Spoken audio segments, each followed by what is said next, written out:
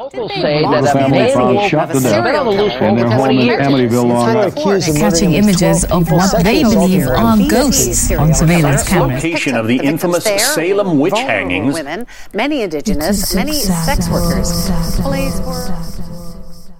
Hello and welcome to our second bonus episode of Sick Sad World. Yep. I'm Mari. I'm Jasmine. In case you forgot. Yeah. So this episode we are going to be doing a bit of an informational episode. Yeah. We talk about a lot of things on this podcast that are like tangentially related to true crime, and we just want to make sure everybody's on the same page. Yeah, we don't want to assume that everyone knows all the terms that we're talking about, so we'd like to be able to not only share what we've learned, but help you guys learn some stuff too, in case you don't know what it is. Yeah, and like some of what we're going to talk about is stuff that we're just learning too. Yeah. So this is really just a jumping off point for everybody. We just want to kind of like level playing field, relatively speaking. Yeah. So that like you're not so confused when we bring stuff up. Yeah, and so maybe we could help you find alternatives for terms that, you know, you were using in the past and now have more appropriate substitutes for them. Yeah. Yeah. So last week, I guess, we talked about disability in true crime. Yes. And so a term came up that we used, ableism. Yeah. And I don't think we really explained what ableism was. No. So, I think that's where we should start. That will be our first topic we're going to tackle. A is for ableism. We're like the Sesame Street. Okay. We'll start in alphabetical order. No, that's not going to happen. Yeah, like don't There's make it. not going to be any real order to this. Each thing that we're going to talk about is equally as important as the next. Yes. So it's just kind of come as the segues come. So ableism.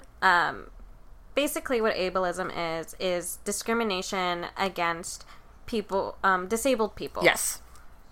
And we use disabled people, or I use disabled people specifically, because the disabled community does prefer it, and I prefer it as a disabled person. Yeah. People First language did come out of disability activism, but it's kind of been used to try and separate disability from the person. Like, oh, you're not someone who's limited by your disability. You're just a person. We can ignore and it's, a lot of the time that's not true. We can't separate that aspect of ourselves. It's part of you. Well, we need to consider that part of me when we're talking about getting into the door of a place. Or a place like your apartment where there's no elevator. Yeah, there's no... So, I mentioned 4th floor walk-up. Yeah. I have no elevator. None. No.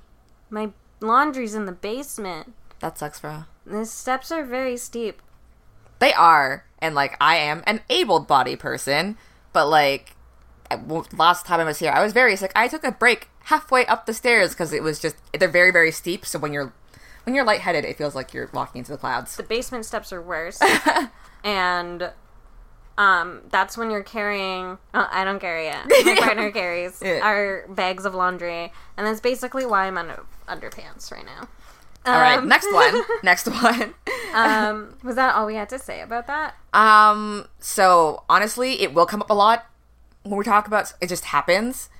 Well, yeah, and, like, ableism is, like, a huge reason why people are victims. Yes. As you heard in our last episode. Yes. And if you haven't, go take a listen. Exactly. And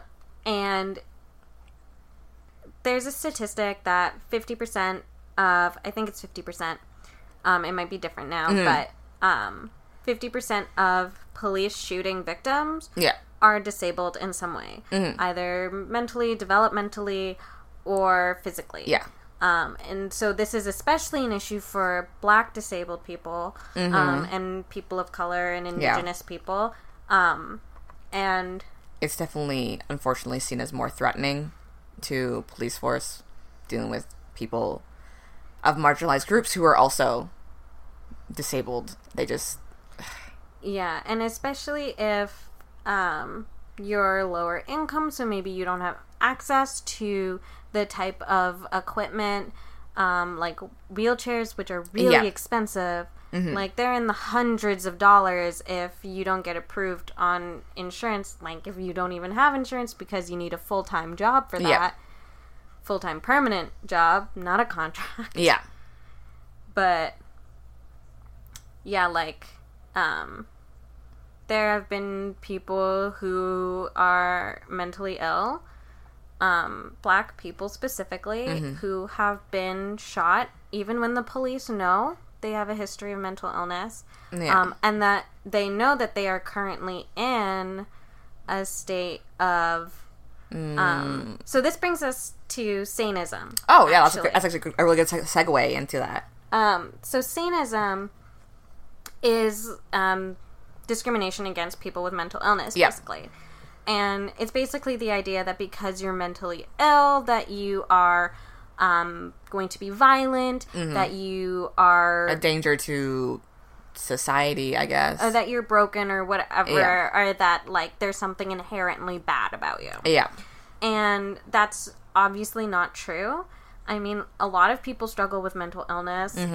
Some people only for a short period of time in their life, and some people for their entire lives. This is kind of more of an extreme case, but oftentimes you'll see in a lot of fictional crime or movies, they'd be like, oh, schizophrenia. My uncle, my dad's youngest brother, is actually schizophrenic. He was diagnosed later in life, in his mid-30s. And, like, for me, it's really kind of awful to hear the way that mental illness is stigmatized. Is that a word? Yeah. Oh, thank God. Everybody's learning new words. Sometimes I use words, I'm like, did I just make that up, or is that an actual word? That's entirely how all of these terms get made, by the way. Somebody just made them up.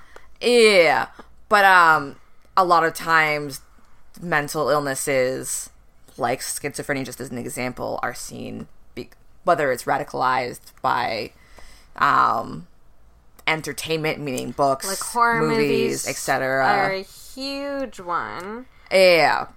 Another example is, I mentioned watching Split earlier, and Mari said they were not going to watch it because in that movie, the main antagonist is supposed to have like a split personality disorder with like 24 split personalities, and that is not necessary. It doesn't help.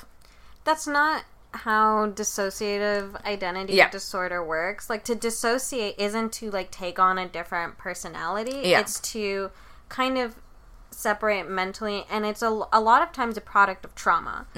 And so a lot of people will dissociate, and they may not have dissociative identity disorder, but they can dissociate during a traumatic experience, after a traumatic experience, kind of anytime they're dealing with overwhelming negative emotions. Yeah.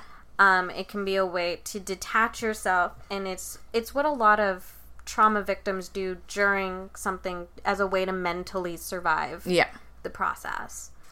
And so people who dissociate aren't just, like, making up new personalities or anything like that. I don't think there's actually been a real documented case of... someone just making up a personality? Yeah, like, completely separate personalities that are,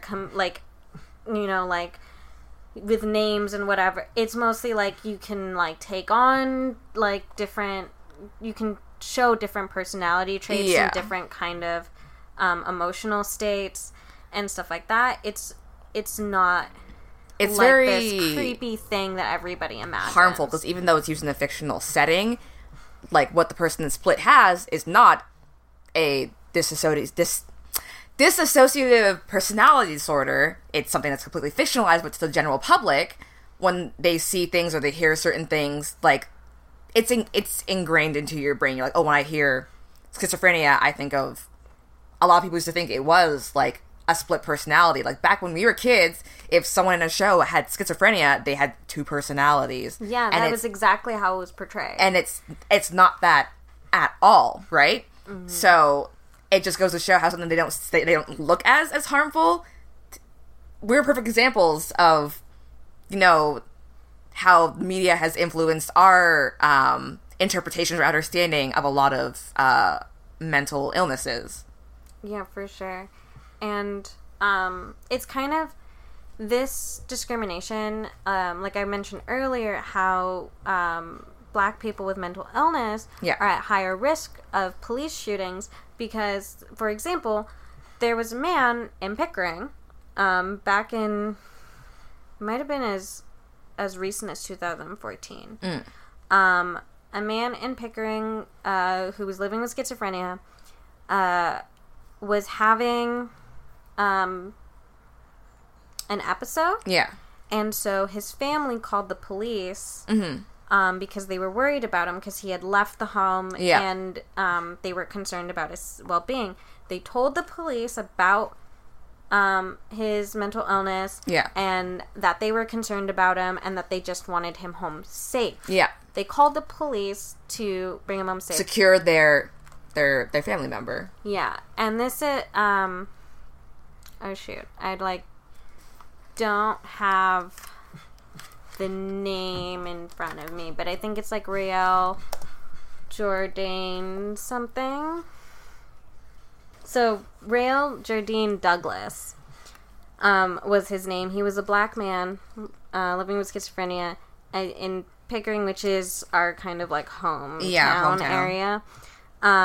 He ended up on a Victoria Park bus, which is in Toronto. The police were alerted of the situation. They went to get him on the bus, and they ended up shooting him. Yes. He was 25 at the time. So, a young guy.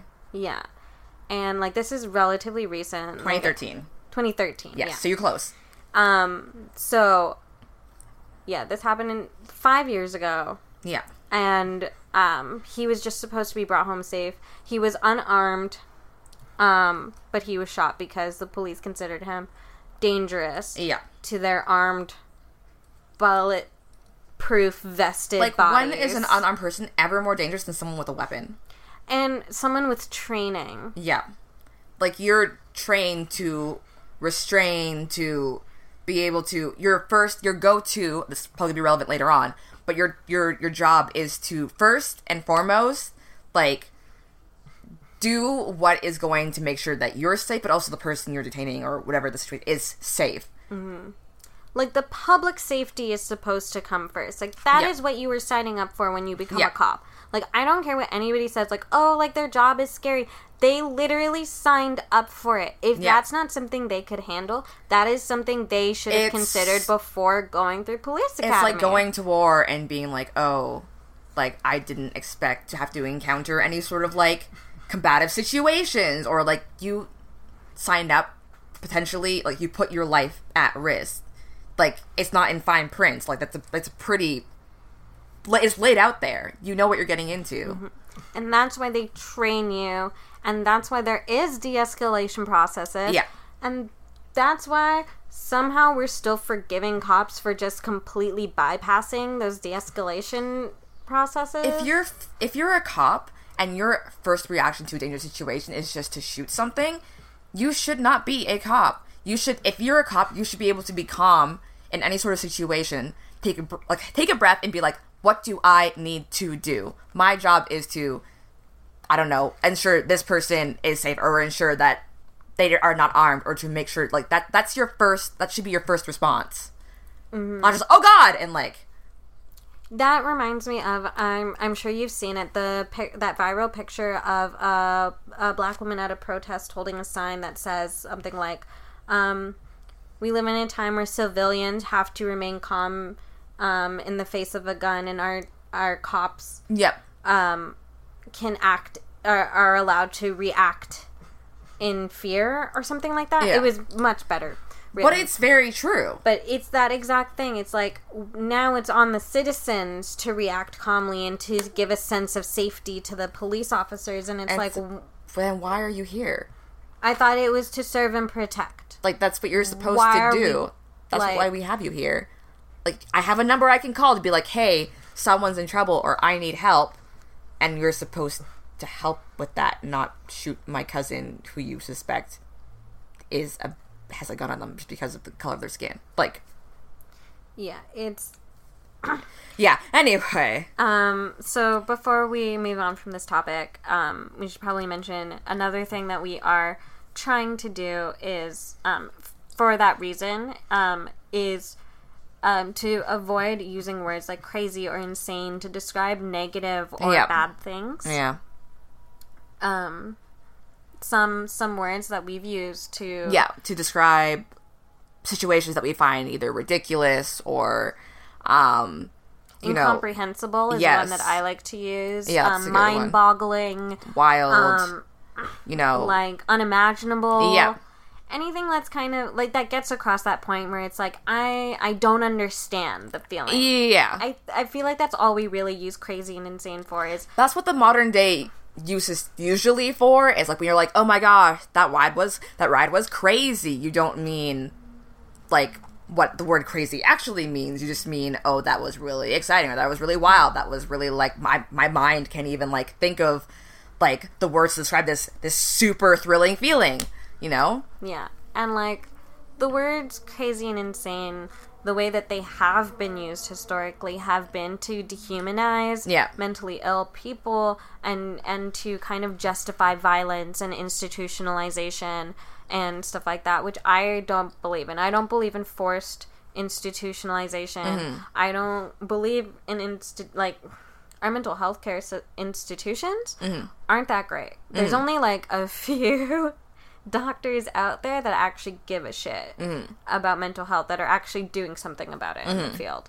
And like, or at least that are getting praised in the field. Yeah, that you know of. Like, there are people trying to do the work, they're just not getting praised for it. Yeah. And, yeah. So those are two words. There's also, do you want to address them now, or do you want to talk about them later? Which one? Stupid and dumb. Oh, yeah, we can get... Oh, yeah, and... Because that kind of actually goes with ableism as well. So, we are trying to avoid using words like stupid and dumb. This is something I'm actually still really bad with. I've been trying to do better, but I slip up a lot. I do admit. We talked about this earlier. It's like, it's just trying to be conscious of it and also find that word that more accurately portrays what you're trying to say when you're like, oh, that's so stupid, that's so dumb. Yeah. So what we have to remember is that, like, the word dumb actually came from, like, mutism. Like, dumb is what we called mute people, like, nonverbal people. Yeah. And that's basically anyone who doesn't commute verbally. And, like, we mentioned this in last week's episode. Yeah. That some people don't communicate verbally. That doesn't mean that they're incapable of communication. There's people who are nonverbal that communicate through ASL, which is American Sign Language.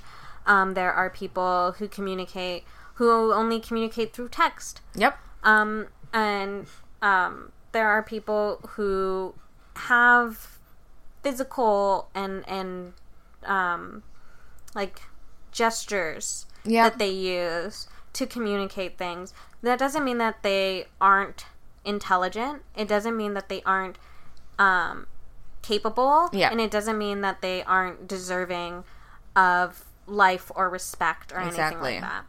And then the same thing with stupid. Stupid we use to describe people we consider mentally unfit. And I think it's, like, really dangerous to kind of talk about intelligence as somebody's like, it makes you more worthy than someone else. Like, it puts you on a pedestal, and anyone who does not... Because we know, for example, the whole, not just the North American, but just testing systems we have in place for a lot of people. It's like, if you're smart, if you have a certain number, if you have a certain grade, that means you are more valuable to society. You're more respectable. You deserve you deserve more of someone's time. You know, for someone who exhibits the opposite of that, then it's like, why are you even here? Yeah, and this really goes into the idea of, it's like, for example, why we don't really use IQ systems anymore to kind of rate intelligence, or at least we're not supposed to. I know a lot of people still do them, and they're like, IQs matter. They don't. Yeah. IQs only, like, evaluate a certain type of intelligence. That's why they introduced that, like, wheel, that intelligence wheel thing. Yeah. Do you remember in, like, high school? They had, like, it was, like, musical intelligence and visual intelligence. The thing with intelligence, oftentimes people will say, oh, you're so smart. It's usually, like, when I say academically smart, I just mean, like, specifically, like, maths and sciences smart. Like, but you can be, quote-unquote, smart and be musically intelligent. You can be artistically intelligent. Like, there's, like, it's not just, I'm really good with numbers, or I can memorize all these formulas, or, you know. Yeah. And a lot of these standards are based on very, like, elitist things and things that are, you know, denied based on access. Mm-hmm. So, like, the idea of intelligence because of how somebody speaks, if they're good with grammar or something like that. Yeah. And how, you know, like, I know you experienced this a bunch, is, you know, like, the idea that, like, because someone speaks patois or, you know, any kind of, like, pidgin language, like Creole, which is more along the lines of, like, what Chinese and Trini people speak. An example, I would say, it partially has to do with racism, but also because of intelligence. But I've mentioned this before, but both my parents are from Jamaica. But when we were growing up here, I was born here. When my dad was, you know, raising us and everything, he kind of made it pretty active to discourage speaking patois and having us learn patois when we were younger, because of how other people view, you know, patois as a language. Yes, it is a language. It is. It has rules. It is a language. Structure. I'm saying right now, fight me on it. I will crush you. It's a language. But because of how people... Sorry, I'm very passionate about that. How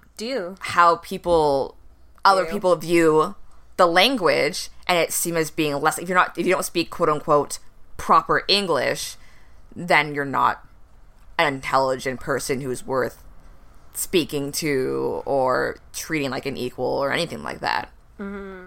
And it's also, like, the idea that, like, people with learning disabilities are incapable of learning in general, when it's like they just need to learn a different way. Yeah. And it's just, there's a lot of diversity. I guess I can go into another word, which is neurodivergence. Yeah. And I don't know if we've ever talked about it. Not that I can recall. So I think it's good to bring up anyway. So, we use neurodivergence to describe anybody who doesn't learn, or their brain isn't wired in a typical fashion. And I say wired because it is something that is, like, it's how your brain functions. Yeah. It's not something that you can necessarily change or fix. I'm using fix in quotes here. Yeah.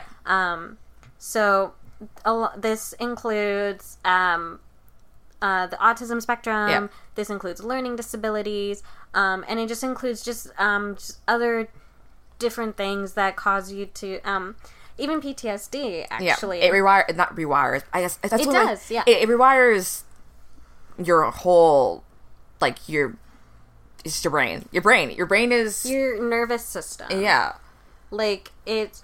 That fight or flight feeling is actually a nervous process that's happening in your system, because it's happening all, like, throughout your nerves and everything. It's not just, like, you know, like a hormone imbalance or whatever. It's the synapses in your brain. Yeah. And it can be passed on. That's how deep it goes. It can be passed on to your children without them even realizing it. Mm-hmm. So, you know...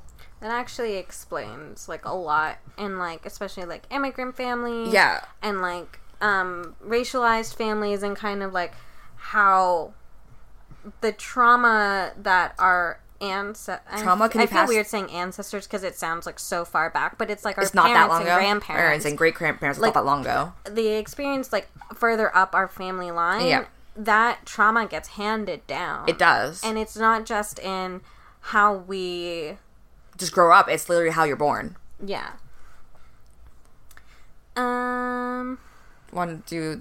Misia. All right, Misia is something very, very new to me. Yeah, and it's actually kind of new to me. I've, like, heard of it before, but I'm trying to be better about using it. Yeah. So basically, misia is a suffix to replace phobia when describing ignorant beliefs and that kind of thing.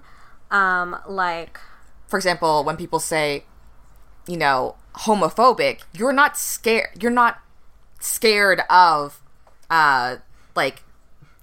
gay people. There we go, gay people. You're not scared of them. You're like, what are the homos again? I'm like, what? You're not scared of gay people. That's not what phobia means, or that's not how it should be used, I should say.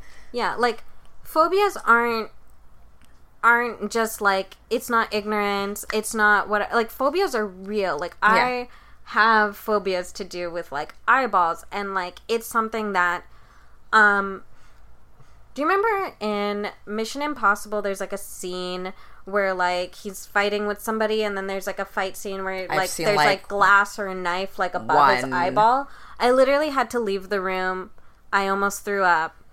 Like, it makes me physically sick. Yeah. And, like, I can't get the image out of my head. Like, even if I think about it, like, I'm probably not going to be able to sleep tonight just because I brought it up. Homophobia is not a thing. Arachnophobia is a thing. Transphobia is not a thing. Agoraphobia is a thing.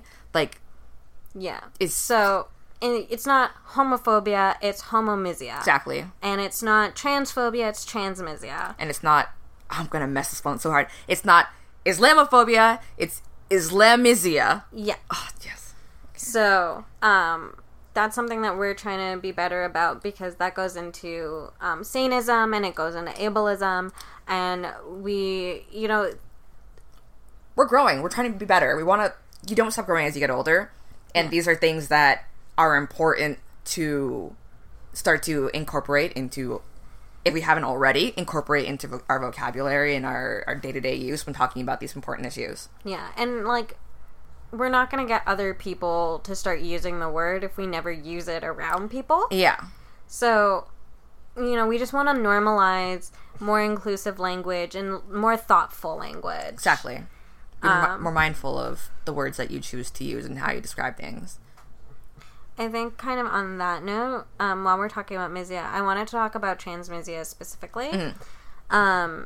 And so transmisia, as you might have guessed from, you know, the prefix trans, describes the discrimination that trans people face. But I also want to talk about more specifically trans misogyny. And so this is a specific type of discrimination against trans women specifically. So I'm like a trans masculine person. I know I don't sound like it, but it doesn't matter. You are. But one day I'll figure it out. But as a trans masculine person, I'm not ever gonna face trans misogyny. The closest I'll face to trans misogyny is if someone misinterprets me as a trans woman if I wear my packer outside. Trans misogyny. Yeah, so trans women face trans misogyny, and that's because they're seen as It's because we live in a society where women or people who identify as women are seen as lesser, and so the idea of going from having the option as being seen as a man, and choosing quotes, and being a woman anyways is too confusing to people that they're you're whatever, and this kind of trans misogyny leads to dehumanization, and trans women are way, way more likely to be murdered. Sexual assault. Assault in general. Harassed. To be discriminated against in employment and housing. A lot of young trans people are living on the street because of, their families discriminate. Yeah. And a lot of people would argue, well, don't be visible, then you won't have to deal with that. And it's it's a really shitty thing to say to somebody. to be in the closet. Like, let me tell you. Like, I didn't even know, like, non-binary and genderqueer and gender fluid as genders existed when I was feeling these things. Yeah. Like, it's not like I learned these words and I suddenly became trans. Like, when I first heard genderqueer, it hit me so much. I was like, that's an option? Yeah. Like, I don't have to be one or the other. Yeah. And there's definitely growing up, Jasmine can attest to this, I did not associate with, like, womanhood very well. Like, I would be like, I'm not a girl. And, like, there was a point where my mother stopped calling me lady and woman because I, like, was against it so much. I never was like, oh yeah, call me a man, call me a boy. I mean, my brother literally only called me boy names growing up. So, I mean... But, like, that's what I mean. Like, the thing that made me feel close to people was this, like, association with masculinity. Yeah. And it's like, just because I didn't have the words for it doesn't mean, like, it didn't exist. Exactly. And just because I didn't know I could be something else, every time someone called me woman or girl or whatever, I was upset and I was hurt. And, like, even my own name would make me flinch. Like... So, just going in the closet is not an option. Yeah, to tell someone not to be visible or be themselves is not, it's just not. And not that there's anything wrong with people who are in the closet, especially for safety reasons. But if you want to be visible and you want to be open and you want to be out of the closet, you shouldn't feel like your safety is compromised because of that. You shouldn't have to feel like that. And... when we say visible, we don't just mean, like, you have to present in a certain way or have surgery or whatever. Because obviously, you know, I identify as transmasculine, but I haven't medically transitioned in any way. Yeah, I don't want it to come off like any less trans. Visible as in, like, quote-unquote passing. I just mean... Yeah. But... just in case. Let you know. And I think the last thing that we really wanted to talk about was intersectionality, which is kind of the overarching idea behind all of this. Yeah, like, we have a lot of conversations before and after every episode that we do for very, very many hours. Sometimes they're very unrelated to what we're talking about, and sometimes they are very much related to us and the things that relate to us, whether it be the aforementioned, like sexism, racism, transmisia, and so forth. So it was important to us to be like, hey, this is, like, all these things, and then some, are extremely important to us, and they will continue to come up in our conversations and our podcasts. Because we can't really separate any of them from anything, really. And that's the entire idea behind intersectionality. Yeah. So if you're not familiar with the term intersectionality, it was coined by Kimberly Crenshaw. Name drop. She's a Black queer activist, I believe. Which is why I'm name dropping her, because Black activist and Black academics need way more recognition in the community. In, like, academic communities, I mean. Yeah. But, so Kimberly Crenshaw coined the term to kind of describe the ways that we can't separate different aspects of our personality from each other. So, in the sense that Kimberly Crenshaw was a woman, so she, you know, faced the oppressions of womanhood, but she was also a Black woman. Yes. And not just a Black woman, but a queer Black woman. Yeah.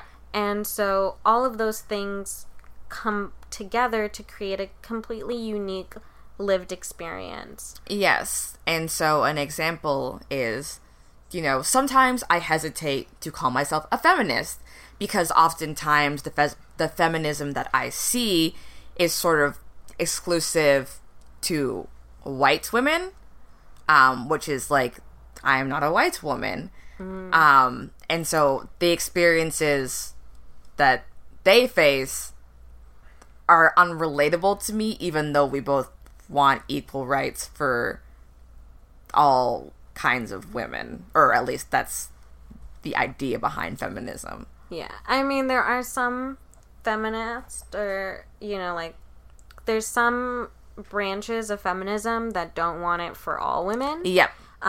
There's kind of a term for a few of these. So there's like white feminism, yep, which is exclusively about white women, and the reason and white feminism really comes from the first and second wave movements of feminism. Like, first and second wave feminism really was white feminism. When you look at the roots, we were able to vote. Like, white women.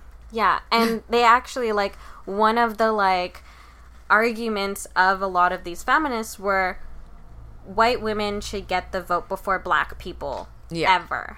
Like, black men should not be able to vote, but white women should be. Yeah. And so, like, that was, like, one of the driving forces behind feminism. So we have to, like, acknowledge that, because there are still a lot of feminists who don't understand that living as a black woman or a brown woman, or a queer person, or a trans person, or and, like, there's also, like, trans exclusionary radical feminism. Oh boy, TERF, that's what it's called. That's what that stands for? TERF, yes. Oh my gosh. Trans exclusionary radical feminism, which is a branch of feminism which doesn't believe trans women are women. They are women, by the way. Yes. Real women, not different. The real women. They are women. They are women. They are women. They're women. That's it. And, you know, that's a branch of feminism that thinks that, you know, trans women are predators, blah, blah, blah. It's awful. Yep. I don't want to get into too much because it's just awful, and they give no credence to it. It's all just bad. Yeah. So, on the other hand, as I mentioned before, I'm also a black person, and sometimes in the, I guess, black politics, there's a lot of sexism or homo-misia and, like, transmisia, and it's just, like, trying to find intersectionality is, like, trying to find all the things. Like, yes, I am a feminist, and I do believe that all women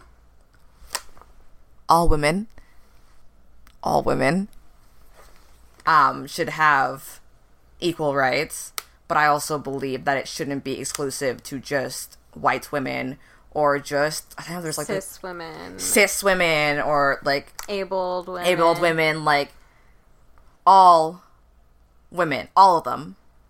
If you identify as a woman, you are a woman. That's it. And that's why we really started this podcast, is because there aren't a lot. There are some, and I've been finding them. I'm going to tell you about a couple after. Okay. Actually, you know what? I'll tell you about them now. It'll be like a little recommendation corner. But there aren't that many podcasts out there that talk about true crime from perspectives of color.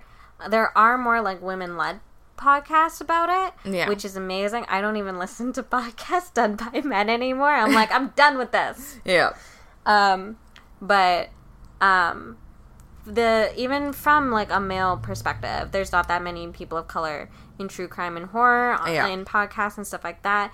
And there's not a lot of disabled people, which is why I definitely wanted to get into this. Yeah. And there's definitely not a lot of, like, trans people and non-binary people. So we wanted to bring these perspectives into it, because there's going to be things that we've experienced and that are, you know, we're going to make conclusions and have insights that other people aren't going to hear. And, like, it's definitely something that's made it difficult for me to find podcasts. Yeah. Like, for me, as far as I can tell, for me, like, the crime has always just been, like, a white thing. Podcast has always kind of been just, like, mainly a white thing with a few POCs sprinkled here and there, having their own specific, like, related podcasts, usually to, like, their own, like, ethnicity or a specific group, but, like, it's just very much been, like, more exclusively a white thing. And so, like, I find that oftentimes they will come to a lot of the similar conclusions, and, like, so that I won't even agree with. Like, there will be things that I will be, like, screaming about in my room, just being like, no, you're missing this important thing. Yeah, and even if their opinions may align more with ours, they will never quite understand, like, our last week's episode. Both Mari and our guest happen to be disabled peoples, and so they offer a more personal take on what it is like to be in a certain situation, being a disabled person. I'm not going to say too much about our episode in case you haven't listened to it yet, but, you know. Yeah. And so, like, for example, when I was listening to Serial, it took... have you listened? I've listened to quite a few of the episodes. I'm talking about season 1. Yes. Okay. So you know about Adnan Syed in that case. Okay, so Serial Season 1 is about the case of Adnan Syed, who has probably, allegedly, I don't know how, journalistic ethics, but wrongfully convicted for a murder of his girlfriend that he didn't kill. Oh! Okay, now I remember. Yes. And he was a Muslim man in a... Was it very white community? I know he was part of a pretty tight-knit Muslim community as well. And his girlfriend was Korean? I think she was Korean or East...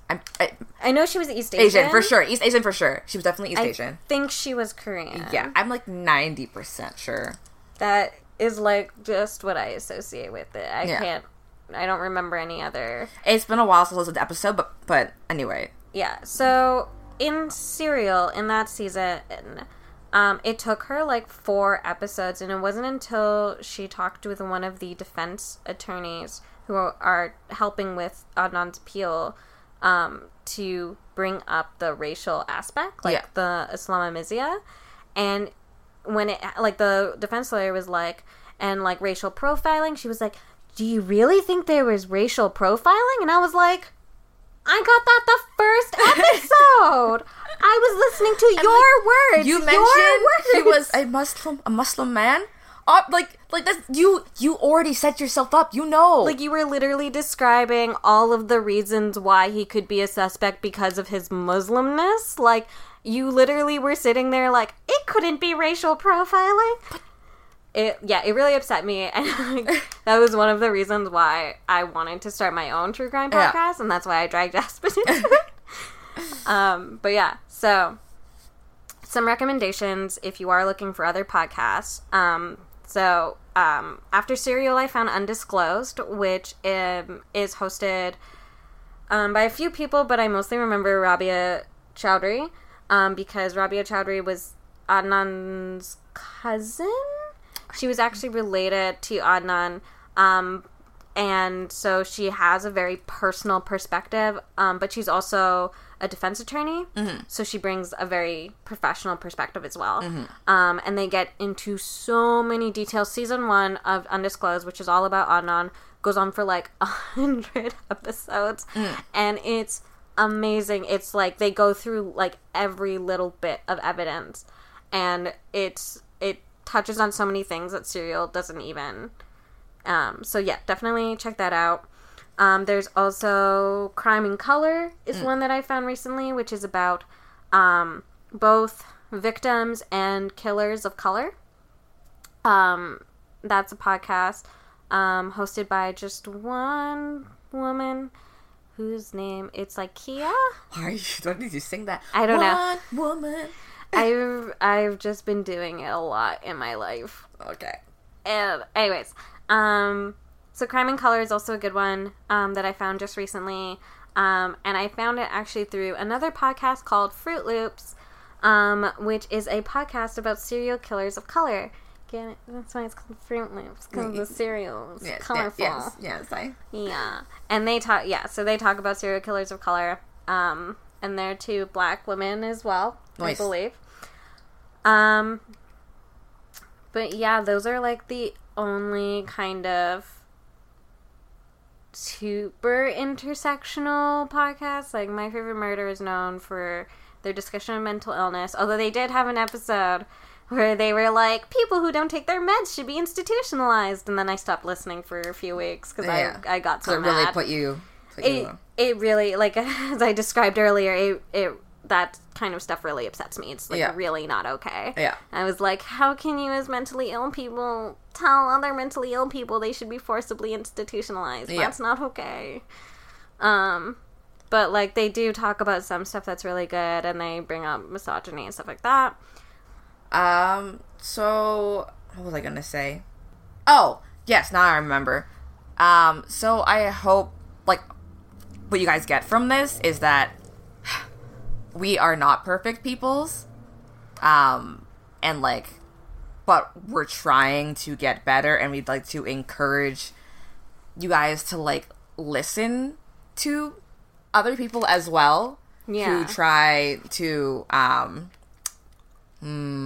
what's the word I'm looking for? Just be more intersectional, be more aware of their language. I remembered one more. Oh, you did? Yes. The Asian Madness podcast is a podcast from an Asian woman in Asia. Oh, really? I'm pretty sure she's actually in Asia. Oh, wow.